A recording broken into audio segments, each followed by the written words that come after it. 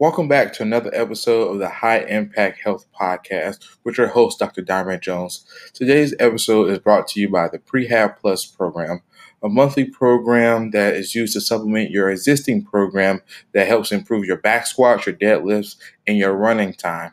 This program includes a month-long generalized mobility and flexibility program used for all levels of athletes, nutritional tips, and a free Facebook group that allows you to be a part of a community, to ask questions, and to chat with me, Dr. D, about any question that you may have. So head on over to highimpactpt.com and click on the Prehab Plus program. Thank you. Enjoy the episode. Hello, everybody. Welcome to another episode of the High Impact Health Podcast with your host, Dr. Diamond Jones. And I have a wonderful guest on today, Dr. Zach Gabor. You might know him as a Simple Strength Physio on IG. He's a therapist, a physical therapist who's at Boston PT and Wellness. He's a founder of the Level Up Initiative, educator, speaker, inspirer. He loves to have fun, right? So thank you, Dr. Gabor, for coming on the show. Or should I just call you Dr. Zach or whatever you want to be called, man? You just call me Zach, and you nailed the intro, dude. That pretty much sums me up. Yeah. Perfect. For sure, man. So yeah, I mean, we were talking a little bit before we hopped on for about 10 minutes, it seems like, and we were trying to figure out some cool topics to get into because you've just been on some recent podcasts. And I'm like, you know what? I'll let them listen to those podcasts that like you've been on. I'll post them in the show notes to talk about some of the stuff you've been up to lately.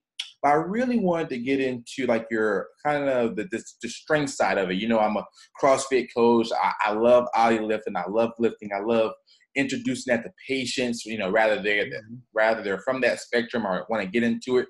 I never even touched a barbell. So I wanted to get into kind of the concepts of the things that about PT programs. And I know we got listeners from all different backgrounds, but I want to talk about the class that you just put on back in the summer to kind of blend the gap which it really shouldn't be a gap, right? You know, exercise is exercise, but the gap between strength training and physical therapy and physical therapy schools, and talk about that course and some feedback you got from it, and then some things you're going to do moving forward.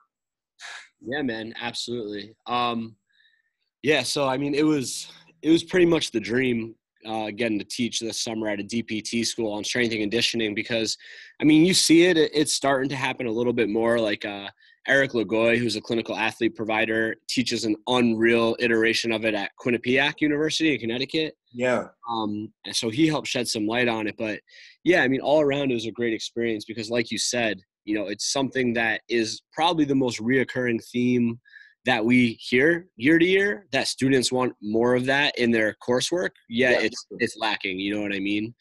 And it's something that we've been fighting for literally decades, and it still seems to just not be catching up. But we are starting to make some ripples. We are starting to make some waves. You know, basically we kind of had free reign in terms of, because it was an elective created by the students. So they asked me, and we pretty much had free reign about how to go about it. And, you know, the biggest pieces of advice that Eric gave me was really, you know, this was a 6-week course, man. So we didn't have a ton of time to get into the nitty gritty of like periodization and, you know, programming implications and just in depth to that level, you know, and especially Right. all of the hard science behind some of that. So at the end of the day, I was like, all right, what are like the 2, maybe 3 things that I really, really, really want these students to walk away with at the end of this course? And so for me, it came down to, I want them to, from a strength and conditioning standpoint, I want them to feel comfortable with coaching up hip hinge and squat progressions, regressions, and like communicating about it effectively. And, you know, how to use that in case studies. So clinically, how can they use that in case studies around low back pain and knee pain and tendinopathy? And then the other main thing I really wanted to drive home was the importance of language and communication and how we coach. So we basically covered the hinge and the squat in depth, and making sure they were confident with that. And then we went through and we did, you know, one of the lectures was on basically a reconciled loading lens through like physical loads, but also talking about the influence of pain science and psychosocial loads in terms of how the words we use and the narratives we provide can be really, really damaging from a psychological standpoint. Right. So we kind of put that all together into one badass, awesome lens of integrating strength and conditioning into an outpatient setting for common cases. And that's what we ended up wrapping up with was their final practical was on either a mechanical low back pain or patellar tendinopathy. And they had to work through those using the strength and conditioning principles and being cognizant of the language they used. Beautiful. How many people took the class? 13 plus a couple of TAs. Nice. Okay. Yeah, cool. I mean, sounds like a pretty good group of people, man. And you said it was for 6 weeks? Yeah, it was for 6 weeks. And I think one of my favorite parts of it was that, I think one of the things that we see the most for sure is with new grads that are coming out into clinicals for the first time, man, people are so nervous on the spot, especially with coaching. So like, I don't know if you were anything like me when I started coaching, but man, I would be doing the most. I would be teaching them a hip hinge, and I would be like telling them the history of deadlifting and hip hinging and why it's good and what not to do. And like, man, if I can go back in time, I would bash myself over the head, but you learn from that, Yeah, right. So it was fun to watch them because we had 2 labs in an actual gym where they had to be put on the spot coaching each other up. And it was just, man, it was so fun to watch some of them struggle so hard because it was a safe space, and it was great to have them experience that so they could be like, oh shit, like I really gotta work on feeling more comfortable being put on the spot, coaching these things up, and probably doing a lot less than I am. Because I think as new grads and students, we feel the need to like really portray our expertise by like over coaching the crap out of everything. I don't know if you've ever felt that way. Yeah, I have, especially early on whenever I got the gig that I'm in now where I coach and also see patients. And like, I wanted to kind of portray that knowledge of, I'm the all knowing and all understanding when it comes to this particular model. And then really the simpler I got, the more people started to understand what I was saying, but still also I could add in those tidbits of information that they really like. And somebody said today, they said, hey, I really like when we do this particular activity. The first time we did it, I over-explained it. I talked about why. It was a mess, man. It was a mess. They looked at me perplexed. And then, the second time we did it, I said, okay, I learned from that mistake. Here's the reason why we're doing it. This is why it's important. Now let's do it. Move on. So, again, when it comes to those new grads and like I was telling myself, don't over-explain, like, because I would hear those stories and I still did it anyway. So yeah, constantly learning, man. And again, that's why I have this podcast. And again, that's why I have you on. So I definitely appreciate that.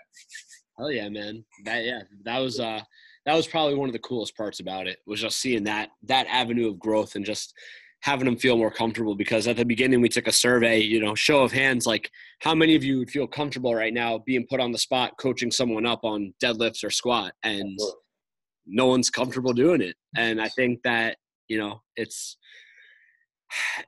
it's not that strength and conditioning absolutely has its place in rehab. I think we know that more than ever. I think that we see a lot of pushback because people are like, well, not every client or patient wants to do strength and conditioning or squat or deadlift. And I totally hear that. And that's totally fair. That being said, the principles and the concepts of it still transcend really any population. And we're going to benefit from, breeding resiliency and robustness through loading, as opposed to just having them on the table and doing passive things and low level exercises that aren't truly doing anything to challenge them. Yeah. And then kind of, while I was learning this concept, not only was it really cool, because I was like, oh, there's something that I do and that I understand. It also made me think back of all the times I kind of seen that kind of model in physical therapy, and kind of, to nerd out a little bit, kind of that post hoc reasoning of like, well, my patients are still getting better, although we're doing, I guess, the non, strength and conditioning stuff. It's like, well, where are they going to get better regardless? The fact they're doing something Right. Or was it the fact that, like, you know, like you're actually kind of like you are doing progressive loading, it's just not, you know, with the barbell, you know, like, you know, like those principles, like you said, are still there. It's just whenever you and I kind of preach that out to people, they're like, there is some pushback. Say, no, my patient don't need that. It's like you're doing that without even knowing it. So it's actually pretty cool to kind of see that pushback, but at the same time, know like you're probably doing it and don't even know it, which is actually a pretty funny thing. So. Yeah. Well, yeah, and I think the thing too, though, is like, you know, when we talk about, you know, for me, and I'm sure you could agree, like, we start the course off with the why. Like, why is strength and conditioning important? Why do we need this reform in our curriculum to include it?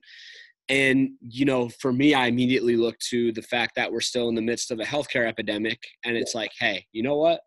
We are where we are. It's all good. Like everything that, you know, the PT profession has done and grown over the past couple of decades is incredible. And we got to be really grateful for all that stuff. At the same time, have the humility to look at it and be like, hey, what can we be doing better? And I think that with strength and conditioning comes the ability to really shift the locus of control towards clients rather than them depending on us. Yeah. And not that we can say that strength and conditioning is like the end all be all in terms of like pain, you know, preventing pain from ever happening. But it's just, you know, if we're creating more robust humans, you know, I would feel safe saying there's got to be some sort of weak correlate to that's probably going to yield less long-term chronic pain and disability if we're fostering more of that robust, resilient human through progressive loading strategies. And yeah, and then just the conversation that goes along with it as well, like the fact that you talk about the hip hinge and extrapolate it to, hey, you got to bend over and pick up, you know, the laundry and all these different things that I guess bed exercises, which I do early on if someone's coming from post-op or whatever, you know, those kind of things to help get the quad firing and all this stuff. Obviously it's firing, but those kind of things that we see in traditional physical therapy, or for those that do that pushback, but also being able to say, okay, now that we're from there, you know, now that we're not there anymore and that we're progressing, now we can move on to different ways. So I think that that's pretty cool to see that, and then to have that conversation and just have it click with a patient, especially if they never done strength training too. Like, it's just like, oh, like the euphoria that they get from, oh, like a deadlift is me picking up the laundry basket. So it's actually pretty cool to see. Yeah, man. And I absolutely. And I think one of my biggest, I think a really good talking point off of what you just said, which I think is, you know, our responsibility and something that I really harped on in the course was, you know, when we're in there, like when let's say I have a client coming in with, you know, sort of like quote unquote non-specific mechanical low back pain, you know, I'm teaching them movement options through hip hinging and strength and conditioning. It's still important the way that I create the context around it, where it's not like, you know, because early on when I was first learning about it, I'd be like, all right, we got to hip hinge and protect the spine basically, so we're not adding any loaded flexion in there, where now I'm like, you know what? This is another option. It's okay to pick up your laundry basket with a flex spine. Absolutely. As a matter of fact, you should be able to. But there's another option that's good to know, and we'll practice loading this up. We'll practice loading the other things up. And, you know, it's important to not necessarily like force the narrative of like strength and conditioning on them, as opposed to like, here's some more options for you. And if they end up coming to that solution on their own, that they are into it, then we run with it and like, you know, give us an inch and we'll take a mile. You know what I mean? Yeah, but, absolutely. Like I literally had a patient I was showing, and I would say something like that, like, hey, you know, you just pick it up the way you want to pick it up. You put it down the way you want to put it down. And like they did it a few times. They're like, great. So then all of a sudden they saw me kind of get into my deadlift setup, and they're like, well, I want to learn the way like you're doing it. I'm like, oh, okay. Well, then like I reinforce the fact that you don't necessarily have to and all this other stuff. But I mean, like you said, like the patient wanted to go there, so they went there. And also it depends on patient populations too. Like, you know, like I said, a lot of CrossFitters and stuff like that. So obviously I'm teaching them that quote unquote form, the optimal form. Oh yeah, totally. So that they're able to do it during a wide or whatever at these high ranges, and, you know, just based on mechanics. Oh, this is what it's supposed to look like. But obviously I introduce some nuance. Some people are taller, some people are shorter, some people are like their feet narrow, some people like their feet wide. So obviously trying to build in that nuance as well, which is pretty cool, man. Well, yeah, and you just hit on a really great point, which is, the biomechanics and the optimal movement patterns absolutely matter and have a place. You know what I mean? So especially when you're working with performance athletes and strength and conditioning athletes, like, absolutely, man, we want to be on point with our form and all that. While still, you can still sprinkle in some of your nuance there, but especially when you're kind of working with more of the outpatient ortho general mix, it's just exactly like you said, context specific to the population you're working with, but never making it too dogmatic that to create finite options of how to move.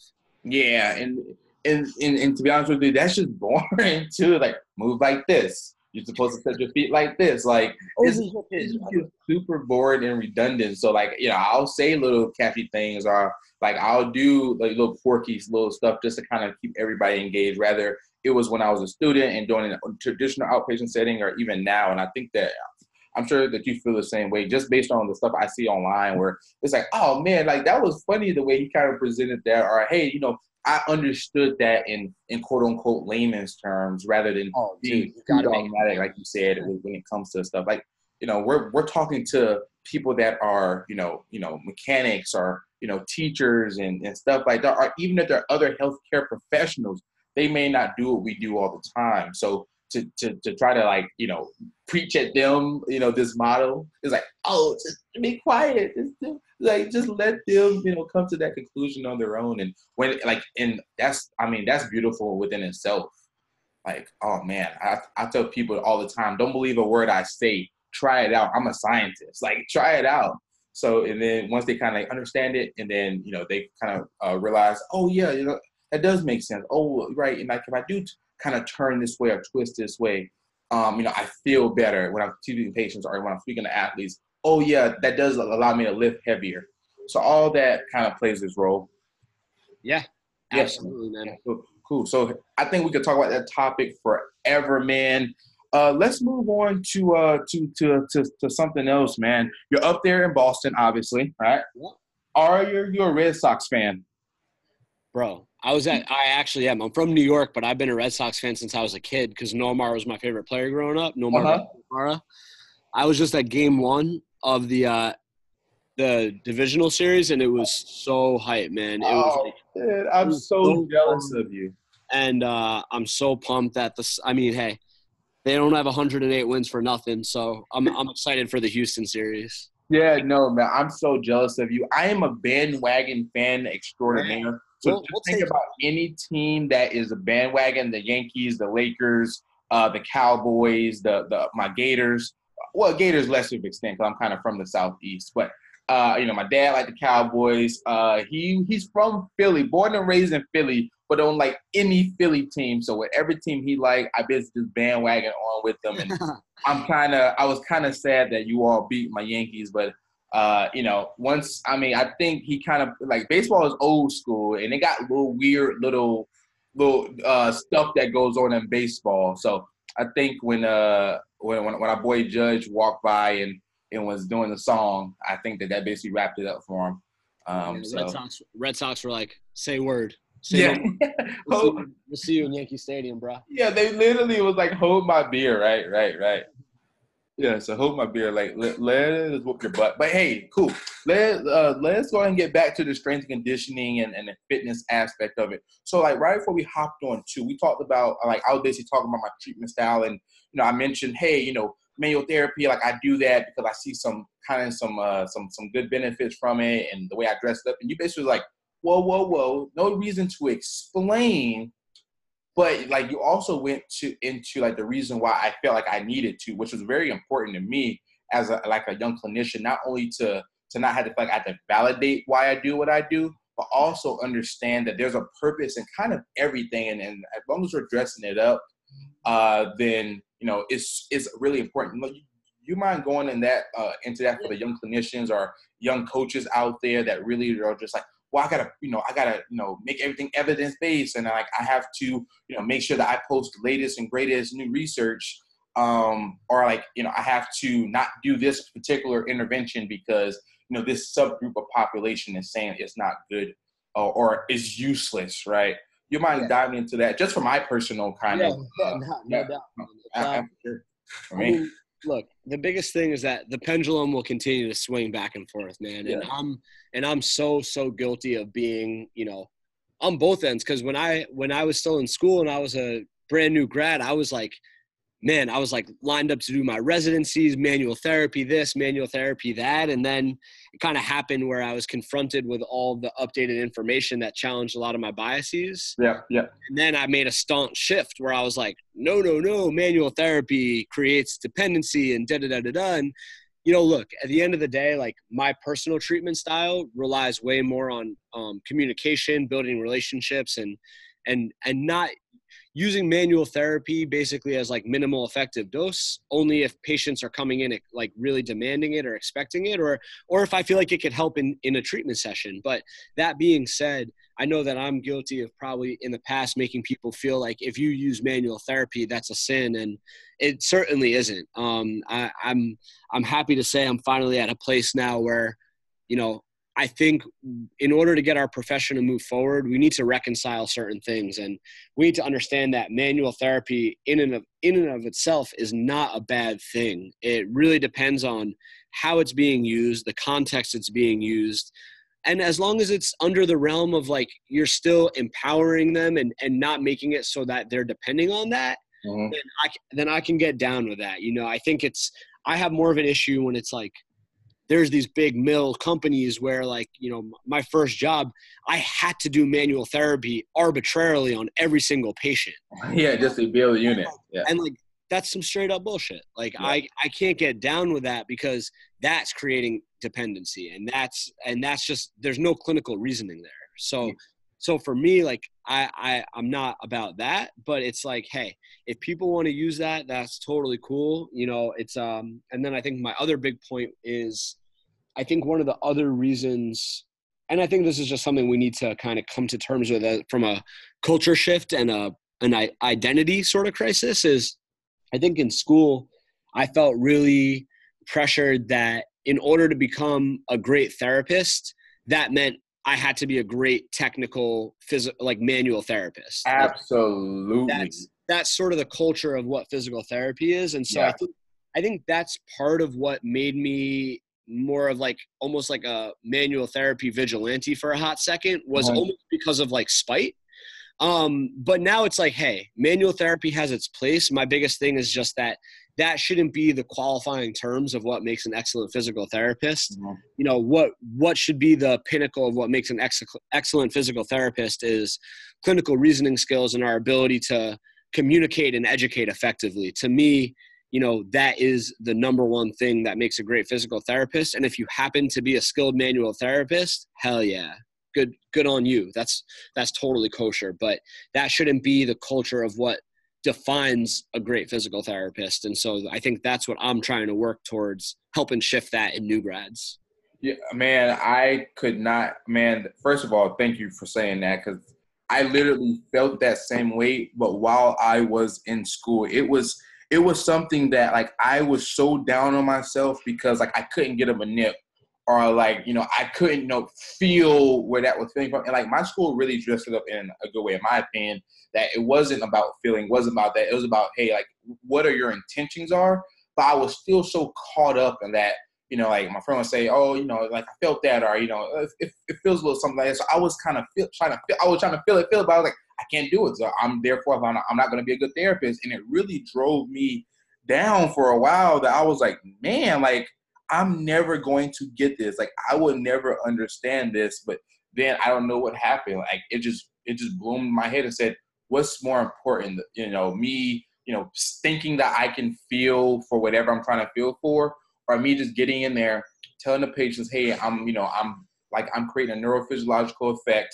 I am, creating this bond between you and I both that's not going to be dependent after a few visits. That, we're going to shift from doing that. You're going to do more active stuff. So, I mean, it took me a while, man. And just to hear, just to hear you say, hey, like, you're not the only one. Like, I was a part of it too, is actually pretty cool, man. And like, I hope that our listeners, regardless if you're a PT or a young clinician or just somebody that's out there that's just listening to this, hope that you kind of feel the same way for sure. Well, yeah, man. And I think last thing I'll say on it is I think the most important thing is we just need to be comfortable having the conversations, because if you don't have the conversations, then you start to paint these pictures of these sort of silos and these villains where it's like, oh, that, that person only really likes pain science. They only just talk to their patients. They hate manual therapy. Yeah, like insert whatever modality, right? Yeah, but it's like if you actually were to talk to that person,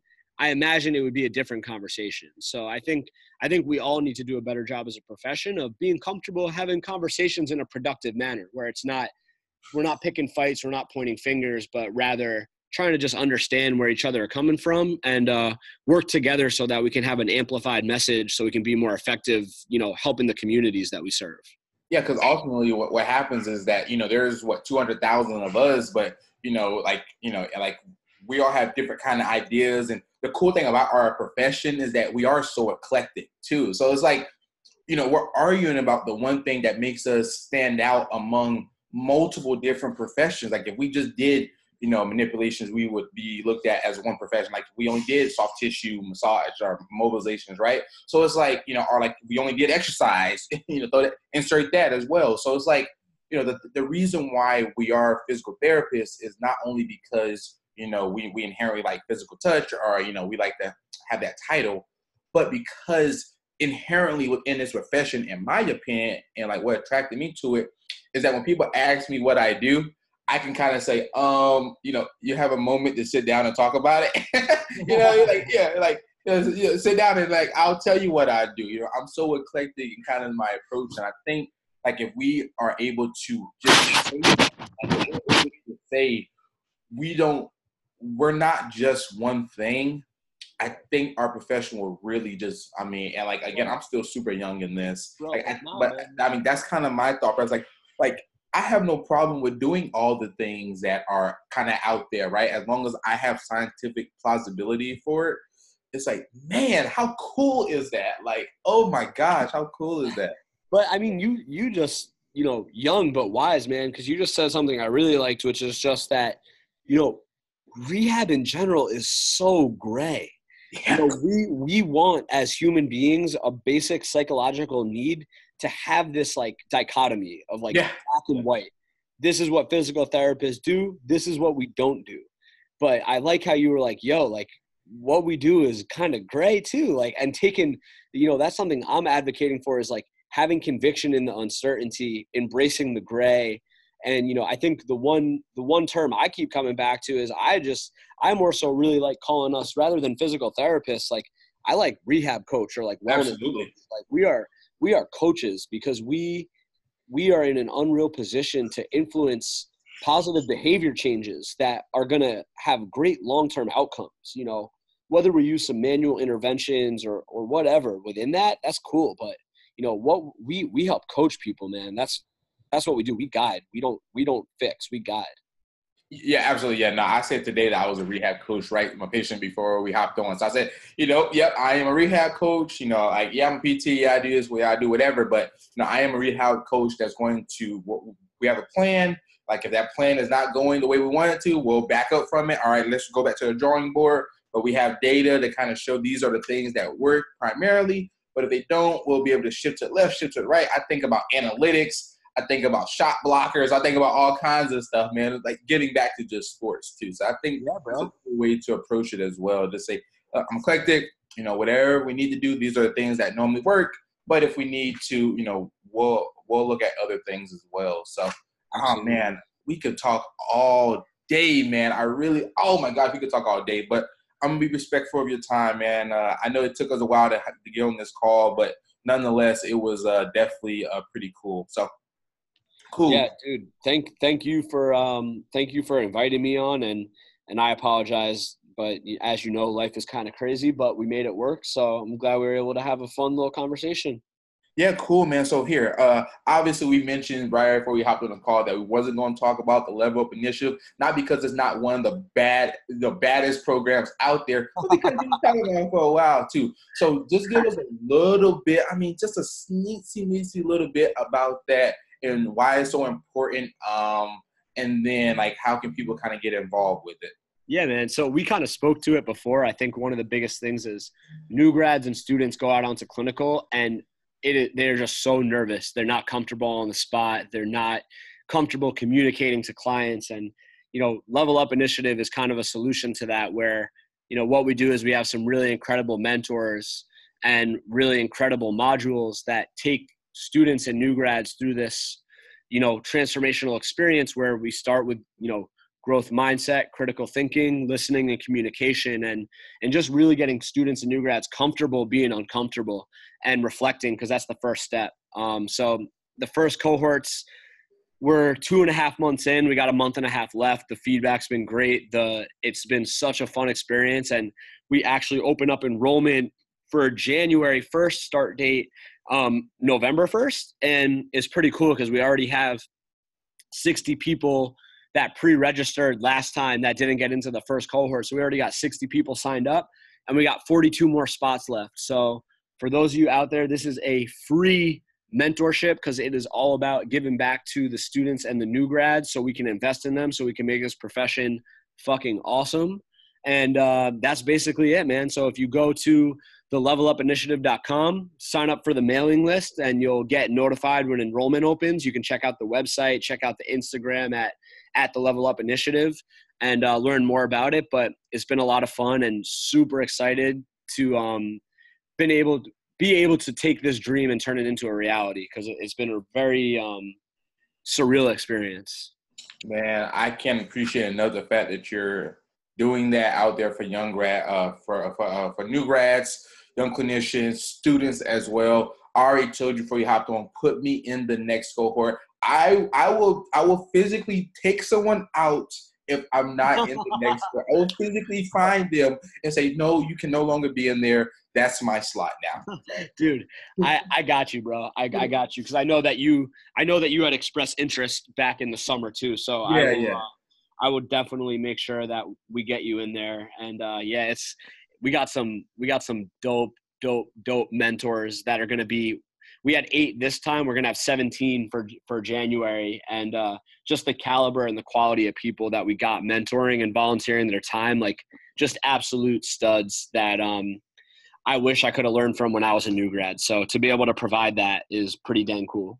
Man, and on top of that, you said a pretty word, free. But free, as always, doesn't necessarily mean that it's low-grade content. Just from the feedback that I'm getting from the program, like, I am so jealous of the people that are going through the first class.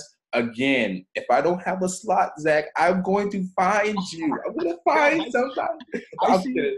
I see you doing like 200-pound freaking split jerks for fun, man. So I no doubt I know that you would do that, but I got you, man. You know what, man? And just real quick on that, like, yep. I think I was really torn about whether I was going to monetize this from the jump or not. But at the end of the day, my why is this is about creating a movement that's going to drive change in our profession. And I knew that any price tag would deter that mission. So I'm thinking big picture, and the quality and the content is only things that I would put my 100% behind. So really proud of how it came out. And it's more about just creating that movement. And it's been awesome, man. The community is just great. Yeah, no, again, the free thing is just a plus, but I mean, the most important thing is that when you're educating, you're getting the word out there, you're pushing and driving the profession forward. And I think that, again, regardless of what your profession is, like, if you can do that, especially like, a fairly new grad, right? I mean, I'm not saying that you're not 10 plus years, but still a fairly new grad, but you're like you're not looking so far ahead. Like, no, I have to be this great clinic owner. I have to do all this great stuff. Like, you're saying, no, let me bring the people that's literally right behind me along with me on this journey. Yes, and sir. make it the most advantageous for them, especially early on too. Like, man, I can't, again, commend you enough for that. I watch all of your content, man. I'm definitely following the Level Up Initiative, and I'm already in the group. I mean, I already know I am in the group. Yeah, you are. Cool, man. Cool. Appreciate it. So thanks, man. Thanks, Dr. Zach, for hopping on here. Thank you, everyone, for listening to another episode of the High Impact Health Podcast. Stay healthy, stay moving, stay grooving, increase your sports performance, all that fun stuff. I totally forgot my outro because Dr. Zach just got me hyped. Yo, that's all good. I like the off the dome impromptu outro anyway. Yeah, But man. For yo, sure. it was a pleasure, man. And I'm glad we were finally able to connect too, because I've been wanting to for a while. Absolutely. All right, man.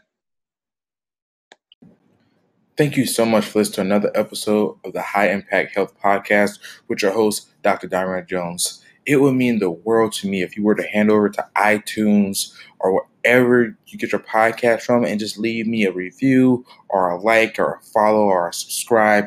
Any of those things to help push the podcast forward. Share it out to a friend or two, right? All this will help me to not only be able to deliver the best content, but help get this knowledge out there more and more. And it allows me to do more of these podcasts, right? The more people we have listening, the more we can kind of spread it out there too. So again, please like, follow, share the podcast, and I appreciate that in advance. Thank you.